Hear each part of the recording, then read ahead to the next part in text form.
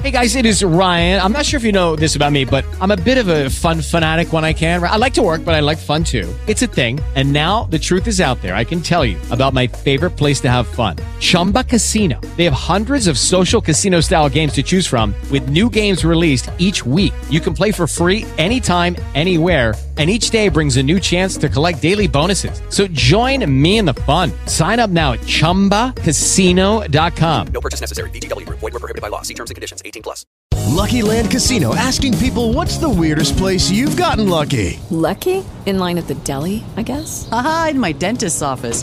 More than once, actually. Do I have to say? Yes, you do. In the car before my kids' PTA meeting. Really? Yes. Excuse me, what's the weirdest place you've gotten lucky? I never win and tell. Well, there you have it. You can get lucky anywhere, playing at LuckyLandSlots.com. Play for free right now. Are you feeling lucky? No purchase necessary. Void where prohibited by law. 18+. Terms and conditions apply. See website for details. 3, 2, 1, 0. All engine running. Liftoff. We have a liftoff. Good evening. Welcome. It is Eric Erickson here, News 95.5 AM 750 WSB. The phone number 404-872-0750 1-800 WSB Talk. The President of the United States going to address the nation tonight about the southern border. He's going to go pay a visit to the southern border on Thursday and wants to, apparently if press reports are accurate, wants to declare an emergency along the southern border in order to use governmental powers to reprogram tax dollars. Now, what does that actually mean?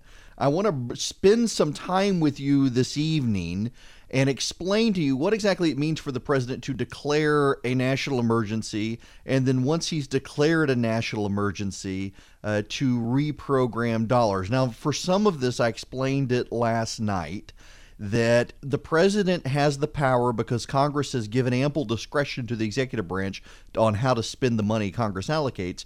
The president does have it within his discretion to spend money allocated by Congress and reprogram that money for other purposes under certain scenarios. One of those scenarios is sometimes to declare a national emergency.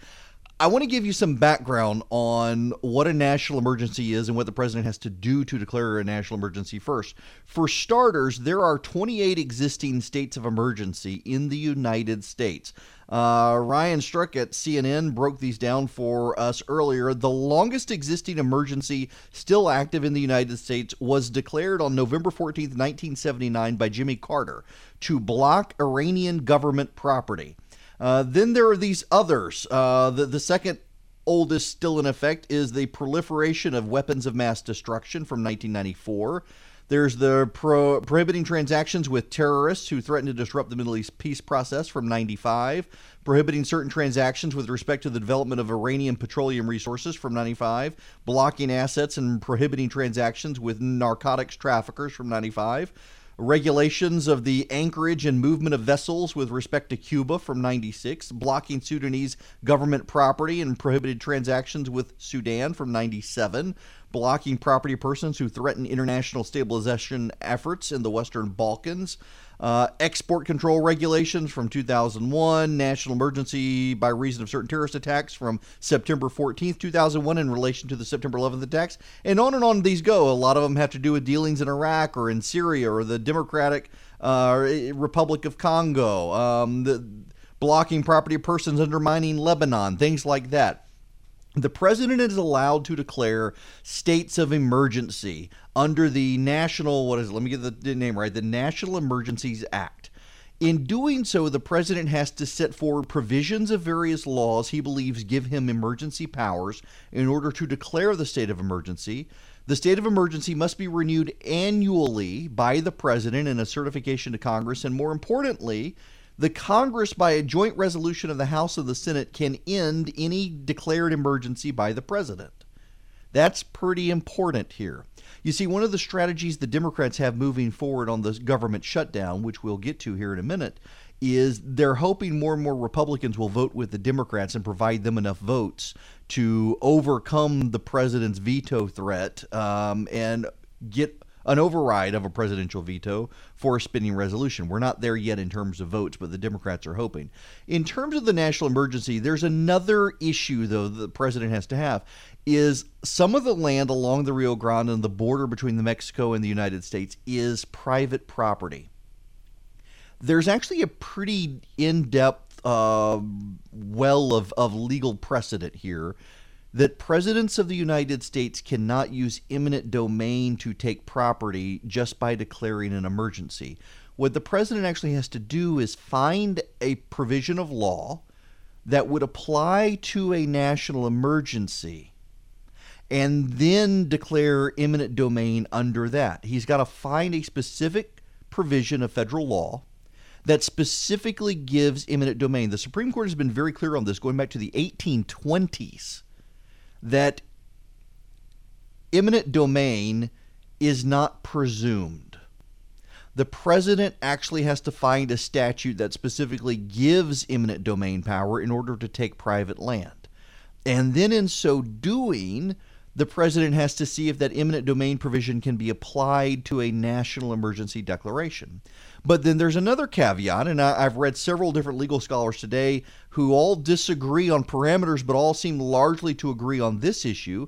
The president cannot deploy the army to build the law on federal land. That the army in a state of emergency can be deployed to build things, but must build things that are authorized by congressional legislation. Now, if you're listening, you'll say, but wait, didn't Congress authorize building of a wall along the Mexican border when Bush was president? Yes, it did. But that was a civilian project authorized outside of the purview of national defense. It wasn't considered a defensive project at the time. So that raises a legal question. Ultimately, what I'm telling you here is that the president, if he does do a national emergency, it's going to be very difficult for him to use eminent domain by declaring a national emergency. It'll be even more difficult to use the military. And then, of course, there are going to be the federal judges who issue injunctions and say, no, Mr. President, you can't do this. That could very well delay anything the president wants to do until he's out of office. I mean, it could stretch for 6 years in a legal fight before the president would be allowed to do anything. So there's no guarantee even the president declaring a national emergency means he'll be able to do something.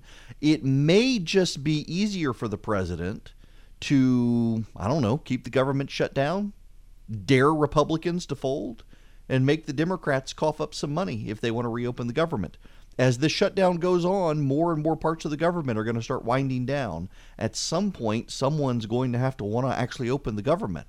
And if the president draws a line in the sand, digs in his heels, and says it's not going to be reopened unless the Republicans sell me out or you give me money, it's not really going to look good for a lot of Republicans come 2020 that they've sold out the president. That may be the path of least resistance for him to go forward. All of this, to break it down for you, is vastly more complicated than what a lot of the president's supporters would have you believe. But there's another big issue here that we need to discuss. If the president declares a state of emergency for the southern border, when and this is just the fact, this is not in dispute, the number of immigrants streaming across the border illegally has declined. In the last 5 years, every year, the number has gone down. It is an inarguable fact that that's the case. The president's own Department of Homeland Security certifies that that is the case. If that is the case, that illegal immigration has declined, the question is, how is the status quo suddenly an emergency when no prior president declared it as so? That's one of the arguments the president is going to have to make. But then there's this. If this president, seeing a decline in illegal immigration across the southern border, can look at it and say this is still a national security issue, it's a national emergency, there are potential terrorists coming across, why can't a future Democrat president say climate change is a national emergency and we're going to use eminent domain and seize all of Georgia Power's coal-burning power plants and shut them down? Why can't the Democrats? If President Trump establishes this precedent, so much of this is predicated on precedent. There is not a precedent for a president to declare a national emergency in a situation like this, in an immigration situation. And what I mean by that in particular is that immigration, the powers to enact immigration law, the power to deal with immigration under the Constitution specifically resides in Article 1, Section 8. It does not reside in Article 2. When you look at the national security emergencies that the presidents have declared in the past, they are by and large related to foreign policy. That power resides in Article 2 of the Constitution. The president essentially drawing within powers given by Congress, declaring a state of emergency for something clearly within his purview as president. Immigration is within the purview of Congress.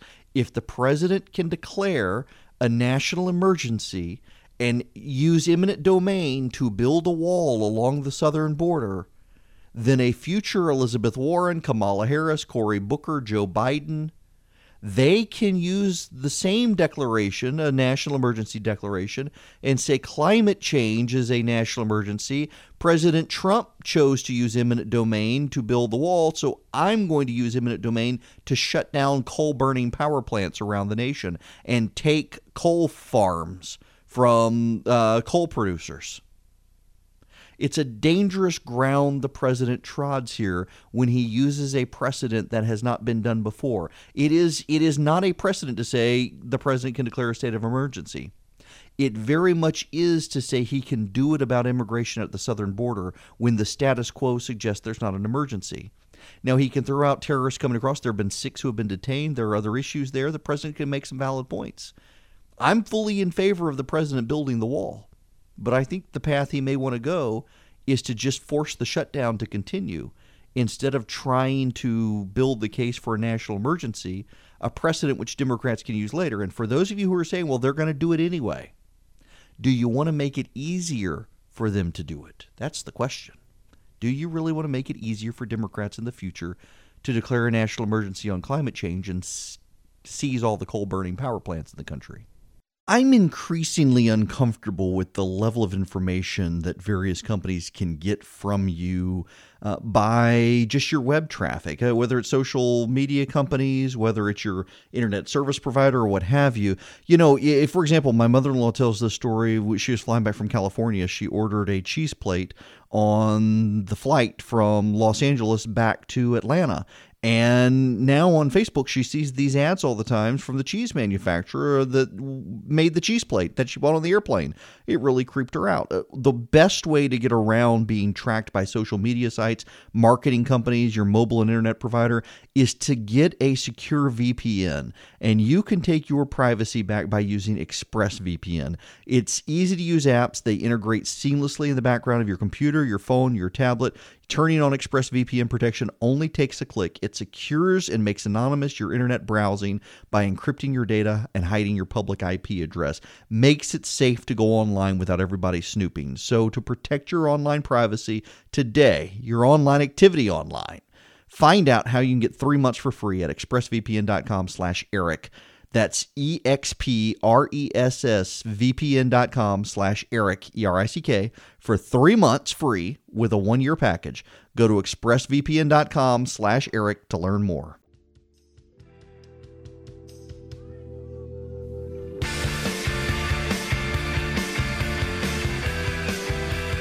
It's 25 after the hour. Eric Erickson here. Rick Scott, the governor of Florida, has now been sworn in as the 53rd Republican senator, giving the GOP a more comfortable margin in the Senate to be able to get things done. Real quick, before I take any phone calls, and if you want to call in, the phone number is 404-872-0750 or 1-800-WSB-TALK. I want to very, very quickly make a point that I do believe there is a problem on the southern border. I don't want anyone to hear me dismiss the idea that there's a problem at the border. We have a real problem. 6 people on the terror watch list have been caught. 3 of those turned out to be American citizens or permanent residents of the United States. But 6 were caught. They actually came through border checkpoints. We don't know how many crossed illegally and were able to get into the country, if any. And I think the left and the media, but I repeat myself, they're too busy disputing this and poo-pooing it to actually look at this.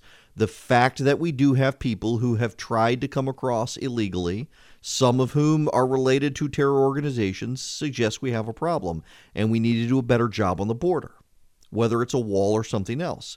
But there's a larger issue on the southern border, and that is human trafficking. The cartels are engaged in human trafficking. They're engaged in drug smuggling. And we need to better secure the border in order to stop those things. Read any of the sympathetic portrayals of farmers along the Rio Grande. I was reading one during commercial break by the Washington Post. It was a very in-depth look at the plight of farmers on the Rio Grande who don't want to give up their land for a border wall. One farmer in particular, if the federal government builds the wall as the president wants it, will be cut off from the Rio Grande. He will not be able to water his crops. He will not be able to water and feed his animals. It's a real problem, and there's no border access. There's no door cut into the wall for him to be able to get through if the wall goes through. That's a real problem for farmers. Some of these people, they've had this land for 200 years in their families, and it'll be ruined if the wall is built the way it is going to be built without the thought of putting in areas where farmers can go to the river. But that doesn't mean that the wall shouldn't be built. There are ways to fix that. I am a proponent of the wall. Contrary, it is conventional wisdom in Washington, D.C. that the wall will do no good. But the reason people are coming through the desert instead of going to parts of California to try to get into the country is because those parts of the country have the wall. The parts of the country that don't have the wall are where you're seeing people sneak across the country. And in fact, if you read these profiles of farmers along the river down there, what you find is that illegal immigrants are always coming through their land. Drug cartels are always coming through their land. There actually are real and serious issues down at the border. Now, it is also a fact, however, that the number of people who are coming across the border illegally has declined. It is also a fact that there are ways to secure the border without a physical barrier. We could up the number of patrols. We could up the electronic surveillance. There are a host of issues that can be applied and taken care of to secure the border without a physical wall, including in those areas where there are farms. And this is what Rick Perry suggested. If you'll recall, Rick Perry famously wanted to build the Trans-Pacific Highway through Texas, and the farmers in Texas revolted because of the eminent domain use, and he backed off of it and agreed we could secure the border electronically. In fact, I think we probably can in some cases. We don't need a wall the whole way through. We'll take your phone calls on this when we come back here on WSB.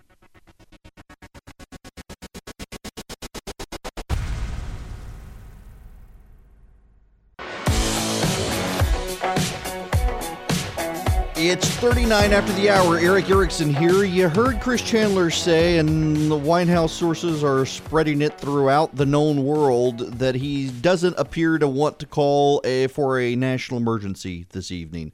White House advisors have convinced him he wouldn't be able to do what he would want to do with a national emergency. Instead, he wants to build the case for stronger border security. Now, the issue here is, does the president want to build a physical wall? He's walked that back to steel slats, and we'll see.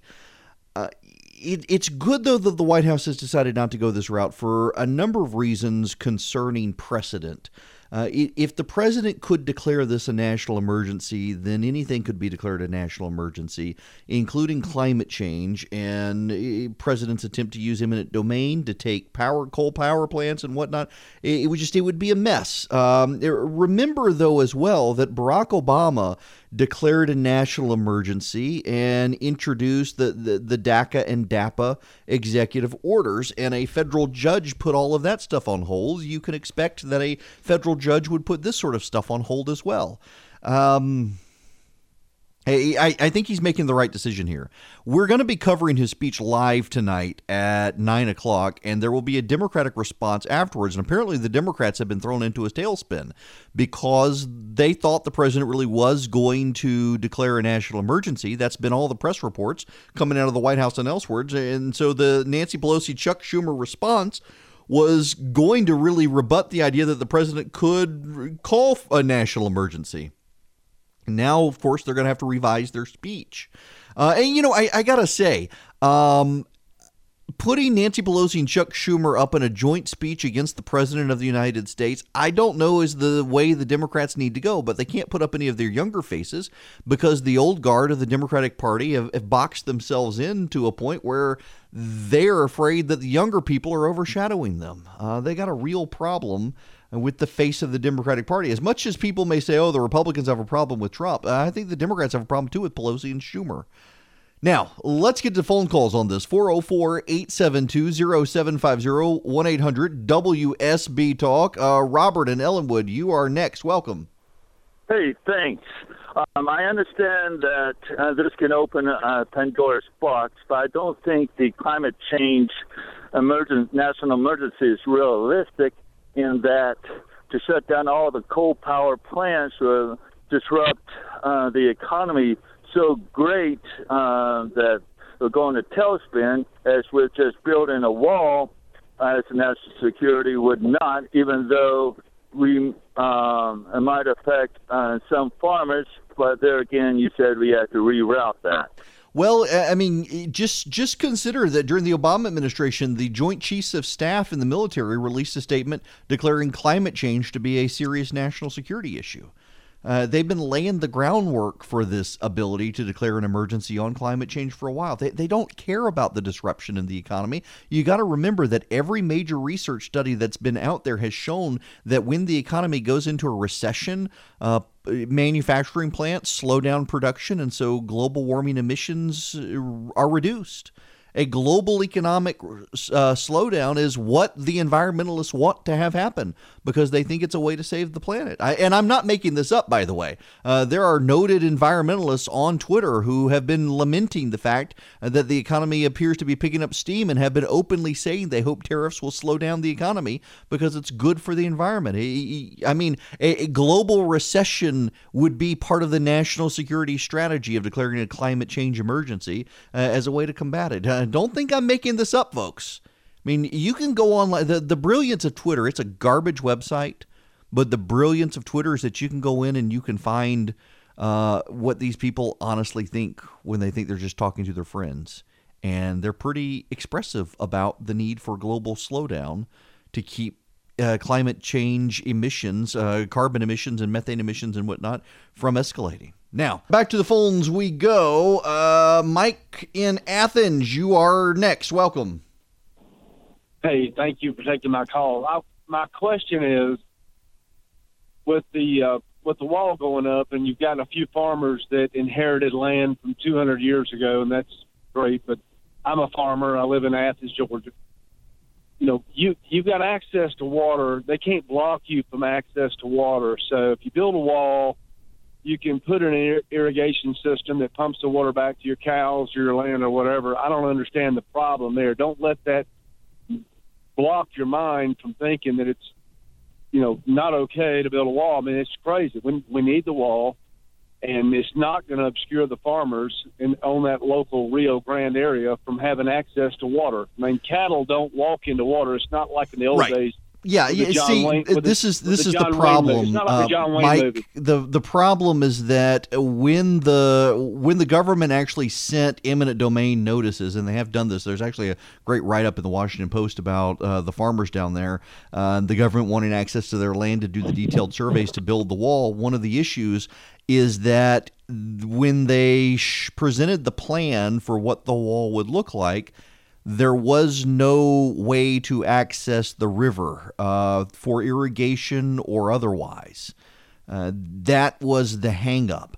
One of the other hang-ups is that we do have a treaty with Mexico that limits our ability to dam up existing non-dammed portions of the Rio Grande. And there are times during the year where the flow of water headed out into the Gulf of Mexico from the Rio Grande slows to a trickle, and you would want to be able to dam up that to preserve enough water for irrigation pumps to capture and flow back up onto the land. And we don't have an existing treaty with Mexico to be able to do that, and that would have to be negotiated. But the bigger problem for the farmers was that they weren't allowing access. They were cutting off farmland that would be closer to the Rio Grande. And in addition, they weren't contemplating allowing farmers to be able to build any sort of irrigation channels, piping, or anything else to be able to get get water out of the Rio Grande flowing back to the land. So you got that issue. Then you have the issue of not being able to dam up parts of the Rio Grande to be able to retain water so that the irrigation channels would be able to flow through. It's a little more complicated than just saying let them build an irrigation pipe and get the water out of the Rio Grande, because of the way the Rio Grande flows at certain times of the year and the way it doesn't flow at certain times of the year. Yeah, all that being said, though, put in a door. That seems like a no-brainer, but the problem the farmers had in Texas, again, is that there was no contemplation for anything like that. It was going to be at the time, a solid wall with no way to get to their land on the other side of the wall. And if you can't get to the land on the other side of the wall at all, whether to build an irrigation pipe or maintain an irrigation system or what have you, well, then the land largely is useless for a farm. You still got to be able to get there, even if you put in an irrigation system. You got to be able to get to the other side of the wall if there's a clog or there's a pump that breaks or the river is running so low that the irrigation channel isn't working. And none of that was contemplated in the paperwork they were given by the federal government, which, again, is one of the reasons the president is moving towards the steel slat idea. And if he does that, I really would assume that they would contemplate putting gates in so these farmers can actually get to the other side of the wall. That seems to make sense, something they would want to do.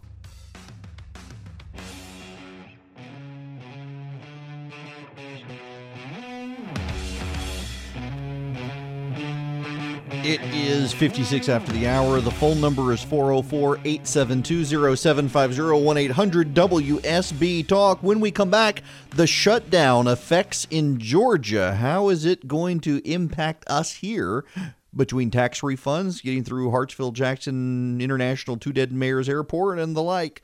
We'll explore it. And also, what can Georgia Republicans do in a rebuilding time to get back the suburbs? You know, their numbers have dwindled in the State House and the State Senate as well. They've still got majorities, but they're not the majorities they had, in addition to the state moving more and more towards, well, blue territory. We'll explore that. Right now, let us go back to the phones. Barbara in Buckhead, you're next. Welcome. Hey, Eric, thank you. Listen, I have a question. Back in when we were doing Christmas Kids, and Clark Howard went from needing 10,000 to needing 11,000 gifts because of the opioid crisis. Right. Does that not constitute an emergency?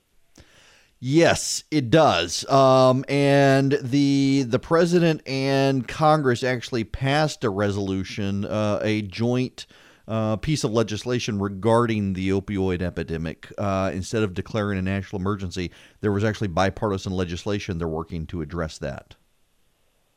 Okay.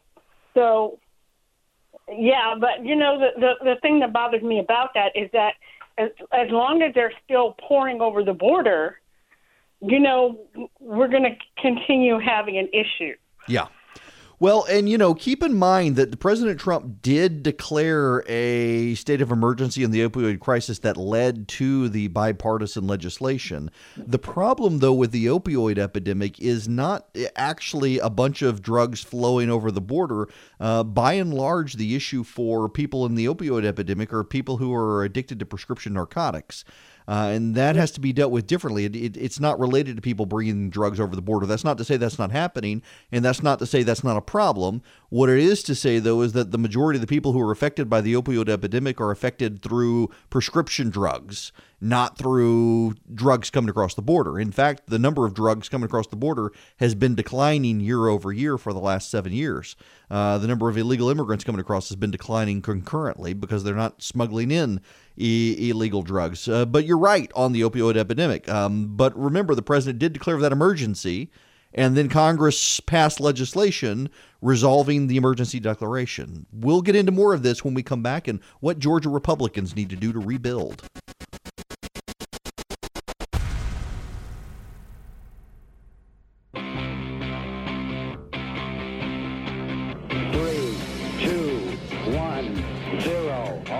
Running. Liftoff. We have a liftoff. It's 10 after the hour. I'm Eric Erickson. This is Atlanta's Evening News. The phone number, 404-872-0750, 1-800-WSB-TALK. A word on the government shutdown. If it goes past Friday, it's going to be the longest government shutdown in history. And coming up later this week will be the first pay period where federal workers may miss getting paid. It has not actually happened yet, and I see a bunch of people saying, I talked to so-and-so and so-and-so who works for the government, and they haven't gotten paid and stuff. According to the federal government, every federal worker is getting paid up until the money is running out this coming week. So there's a lot of misinformation out there, but some workers in some departments have gotten paid because of pre-existing fees that were in bank accounts that could be converted to payroll. And that money is pretty much gone as well. There will be people after the 11th who begin not getting paychecks. You're going to have an impact here in Georgia. It's going to impact me. I got asked to be on the premiere episode of Real Time on HBO on next Friday. And if the situation is not resolved by then, who knows what it'll be like to go through an airport. TSA workers are starting to basically give up on the job. There was a woman who put on Twitter earlier today, she asked a TSA agent if she needed to take her laptop out of her bag, and the TSA agent said, I don't care, I'm not getting paid. So they're showing up for work, but they're phoning it in. Some are beginning to call in sick and just not show up to work. They're considered essential services, but they're not necessarily getting paid, so they don't necessarily want to go to work, and who can blame them? The other big issue is going to be ports. If port authorities, customs agents, and the like in the Georgia ports don't show up for duty, you're going to have a backup of cargo coming in from the ports in Savannah and elsewhere that may reduce traffic on I-16 and the 1675 corridor coming up to Atlanta and then south towards Florida. But at the same time, there's going to be a backup at the ports. And it's going to take a while. We're going to be running short of goods coming through ports if they can't be processed with the government. Now, there are other aspects of this. The federal government, Russ Vought, the deputy director of the Office of Management and Budget, is out saying that they have reallocated funds to keep IRS personnel on so that people will get their tax refunds in a timely manner. That's good to know. And the IRS, of course, if there aren't people there to receive payments, then you're supposed to file your taxes. You'll still get fined even if they're not there to process them. They will use the postmark from when things were sent through the post office or Federal Express or UPS, the timestamp they use, so you can't get out of paying your taxes. We will slowly, as this shutdown continues, feel the effects more and more, but I think it is very commendable. It is, I think, highly commendable of the president and his team to make the shutdown as painless as possible. If you go back to the Obama administration shutdowns, they were throwing veterans out of the World War II Memorial, a place that you can walk anytime, day or night you want to. They were throwing people out of it, putting up barriers to prevent people from getting in, locking down the national parks. The Trump administration has kept it all open, allowing people to go in and see their land, the public land. And they're rearranging money so that people can get their tax refunds. I think it is highly commendable of this president to do the shutdown in such a way as to make it as painless as possible for people. And part of that is the philosophy behind the shutdowns. The president is shutting this down or letting the shutdown continue in a fight over funding for the border wall. He does not want it to impact people. The Democrats always want shutdowns to be as painful as possible because the Democrats want you to believe that you are dependent on the federal government. This president and the people around him at least believe you should be able to see that life can continue even if the government doesn't work. And they're showing people that you can still visit the national parks. You can go to Yellowstone today, and you can go to the Grand Canyon today. You don't need to have the government open to do it. You can go to Washington, D.C. and walk around the Lincoln Memorial. You can go to Washington, D.C. and walk around the Jefferson Memorial, the FDR Memorial, the MLK Memorial, the World War II Memorial. You may not be able to get into all the Smithsonian museums, but you'll be able to see the major monuments. They're not barricaded. They're not roped off. There aren't people there preventing you from going because this administration wants you to be able to see that life is going on with or without the government. And that's a good thing. And the left, by the way, you should know, the left is actually really upset about this and has been lashing out at the Trump administration. Democratic members of Congress saying they're going to audit to see if money was being spent appropriately or not during the government shutdown and how reallocations were happening. It's just profound to me, the contrast between the Obama administration maliciously, punitively shutting things down to hurt citizens, to build outrage, and this administration has not done that. And I think it is to their credit. Now, shutdown being said, there will be an impact in Georgia and elsewhere because of the TSA situation.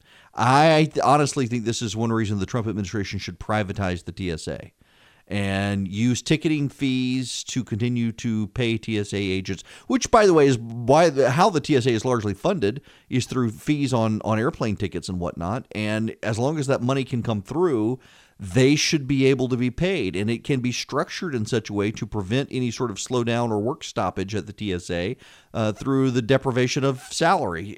By using ticket fees, they should do that. If TSA agents don't show up for work, it's going to be, that is going to wreak havoc. But this, again, is something worth considering. It will not be the Trump administration telling them not to come to work. It'll be them. It'll be government unions. It'll be Democrats encouraging them not to come to work. Deeply problematic in my mind if the Democrats or the government employee unions go in that direction. But it's not the Trump administration doing it. They don't deserve any blame for this sort of stuff. They're doing a very good job of making the shutdown as painless as possible. There are people who are impacted. There absolutely are. There are people who are not getting funds. That is absolutely true. There are things that will happen as the shutdown continues that will be uncomfortable for all of us. But all of it will largely be manageable. Life will certainly go on. And I hope that the Trump administration will get on a singular message to show you that a lot of these parts of government that are shut down, they're not necessary. We don't need them. We should be able to privatize things like TSA after the shutdown and keep it going without impact to people. And maybe, just maybe, Republicans will realize that and start getting on message about it. You know, when I do a sponsorship ad for the podcast, they send me a script that I can read from. I don't have to even read that script for Quip. Quip is my electric toothbrush, and it has been for over 2 years, and I love it. I ordered it myself well before they were a sponsor of this or even my radio show because I kept seeing the ads on Instagram, and I was looking for a good electric toothbrush. And so many electric toothbrushes, if you buy them, the toothbrush heads are so big you can't get them to the back of your mouth to brush, and they come with a big recharger you got to carry with you. The Quip does not have either of those problems. It is designed by designers with dentists, and it shows. It fits in your mouth comfortably, and it works on AAA battery, so you don't have to carry a big charger with you. And there's a subscription brush head. So when your brush head wears out, for just $5 every 3 months, you get a new brush head, and it comes in an envelope that has a new battery in it. So you keep the cycle going. It is fantastic. It is accepted by the American Dental Association. In fact, it's one of the first electric toothbrushes accepted by the ADA. They're backed by over 25,000 dental professionals. My own dentist has commented to me how good my teeth have looked over the last couple of years. I've been going through one of those Invisalign braces processes as well, and Quip makes it easy and great to get good, clean teeth. So now Quip starts at $25. If you go to getquip.com/Eric, ERICK, right now, you get your first refill pack for free at getquip.com/Eric. It is free, your first refill pack. So go to getquip.com/Eric. That's getquip.com/Eric.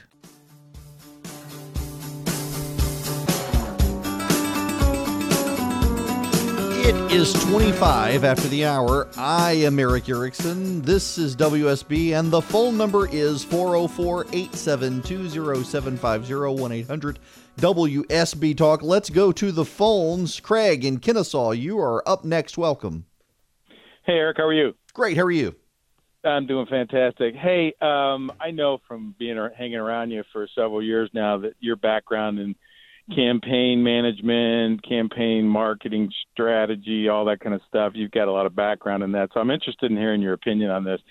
What if tonight, before President Trump's address, that the Republican National Committee or a group like that, a conservative group, just bought 2 or 3 minutes just before the address, and all they did in that 2 or 3 minutes is replay Chuck Schumer, Nancy Pelosi, President Obama, Bill Clinton, Hillary Clinton, just played their own words back when they supported border security, call it a wall, call it whatever you want, and just played it.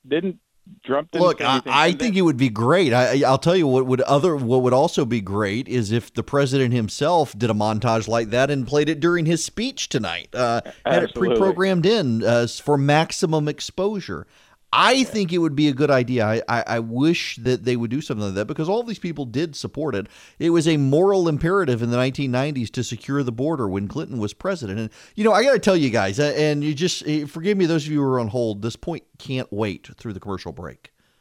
In the first half of fiscal 2018, 6 people on the terror watch list were caught at the border. We can only count the ones that we know about, and we know about 6. There were 19 people involved in 9/11, 18 on the planes. All you need are 12 more people to be caught at the border. All you need are 18, really, to come across the border at different times or together through different points, sneak into the country to commit a terror act. I really do support securing the border, and I really do believe that we should be securing the border before we have discussions about what to do with DACA kids, the Dreamers, what to do with their parents. Build a wall. Walls keep people out. We caught these people because they came through checkpoints. What about the people who didn't come through the checkpoints? Walls work. The Chinese know this. They built the Great Wall of China. Israel knows this. They've built fencing and walls to keep out Hamas and Hezbollah terrorists. Build a wall. It's not a moral issue. It's a national security issue. It is an issue of human trafficking. It is an issue of drugs. It is an issue of smuggling. It is an issue of illegal immigration. We should be building the wall. And you know what? Here's the thing. Democrats supported doing so until Donald Trump supported it. The opposition has more to do with Trump derangement syndrome than anything else.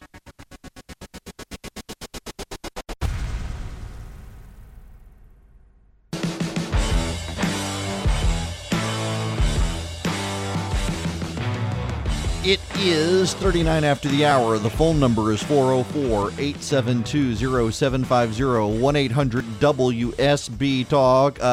Stefan Ritter, he is the executive director of the State Ethics Commission. WSB TV reporting apparently had adult material on his work computers. He's being investigated. I want to spend a little bit of time on rebuilding the state GOP in Georgia, but I think more importantly, a lot of you have phone calls. I'd like to get to those first before I get to anything else. Even if the clock runs out, we can always do that topic tomorrow. Let's go to Jason in Fayetteville. Welcome. Hey, how's it going, Eric? It's just a quick question for you in regards to the shutdown. With President Trump not privatizing or excluding the TSA,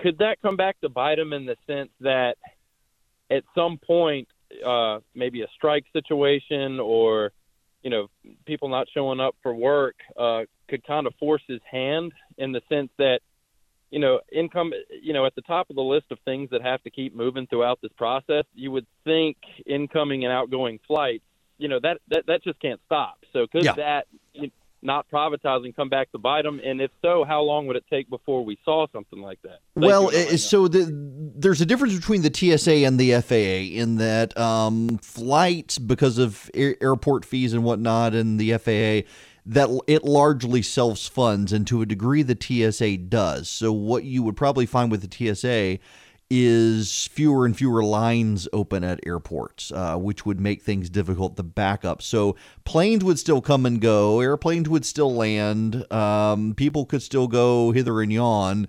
but the TSA would have less people available to do security screenings at airports, backing up the lines tremendously, making it very difficult for you to get to the airplane to be able to leave. And I think that will become problematic over time if they don't come up with a solution to this. Back to the phones. Phil from Zdella, welcome. Hey, Eric. I just wonder why people are not getting paid. Does the federal government not use a payroll service? And if they do not, why not? No. So what's happening here is they have their own payroll service, but every company in America and the federal government budgets for payroll. And Congress budgets for the federal government's payroll, and there are certain departments and agencies within the federal government who were supposed to have their payroll budgeted by Congress and have been held up in the shutdown. That these are the spending packages Congress has not approved, included the payroll for some of these different agencies within the federal government. And since Congress didn't approve the budget, the money can't be spent. That gets us to where we are. The federal government, every agency writes its own paychecks, but, Congress does allocate and says this agency is going to get, let's just say $1,000. This agency is going to get $1,000, and I'm using this because I'm a lawyer. I'm not a mathematician. So this agency gets $1,000. $600 goes to payroll. Well, Congress hasn't passed that legislation. So no agency of government can spend money without a congressional authorization to spend the money, and on payroll or anything else. So even if the federal government used an outside payroll agency, that agency could not write the checks because Congress has not authorized the money to be spent. Under our federal system, Congress has to authorize the money to be spent. Now, we will see the prolonged effects of this even as it comes into payroll situations. One of the funny things here, I mentioned earlier in the show that the Democrats really are hoping, and I shouldn't say the Democrats, that's mean of me. There is a segment of people who vote Democrat, a segment of people in the progressive movement, definitely not a majority of them, but a prominent segment that is rooting for a government shutdown because they think it will be good for the environment. You would think that these people would also like the government shutdown because they're hoping that it could have an impact economically, or it could mess with the economy, or it could just keep people off the roads. I mean, you would think that given the amount of people who fly every year just out of Hartsfield alone, they would love it if people couldn't travel like that because of what it could do for the environment. I hate to say it, this is a sentiment within the progressive movement. It is definitely in a minority, but the voices who believe these things are becoming increasingly prominent among the Democratic Party. And it's only a matter of time before they look at economic slowdowns as a good thing for global warming. I mean, we're already seeing some scientists and others talking about this, that if the president's tariffs have a negative impact on the economy, the upside is that it'll be good for global warming, good for climate change, which is nutty to think about them saying this openly, but they are rooting for an economic slowdown because they think it'll save the planet.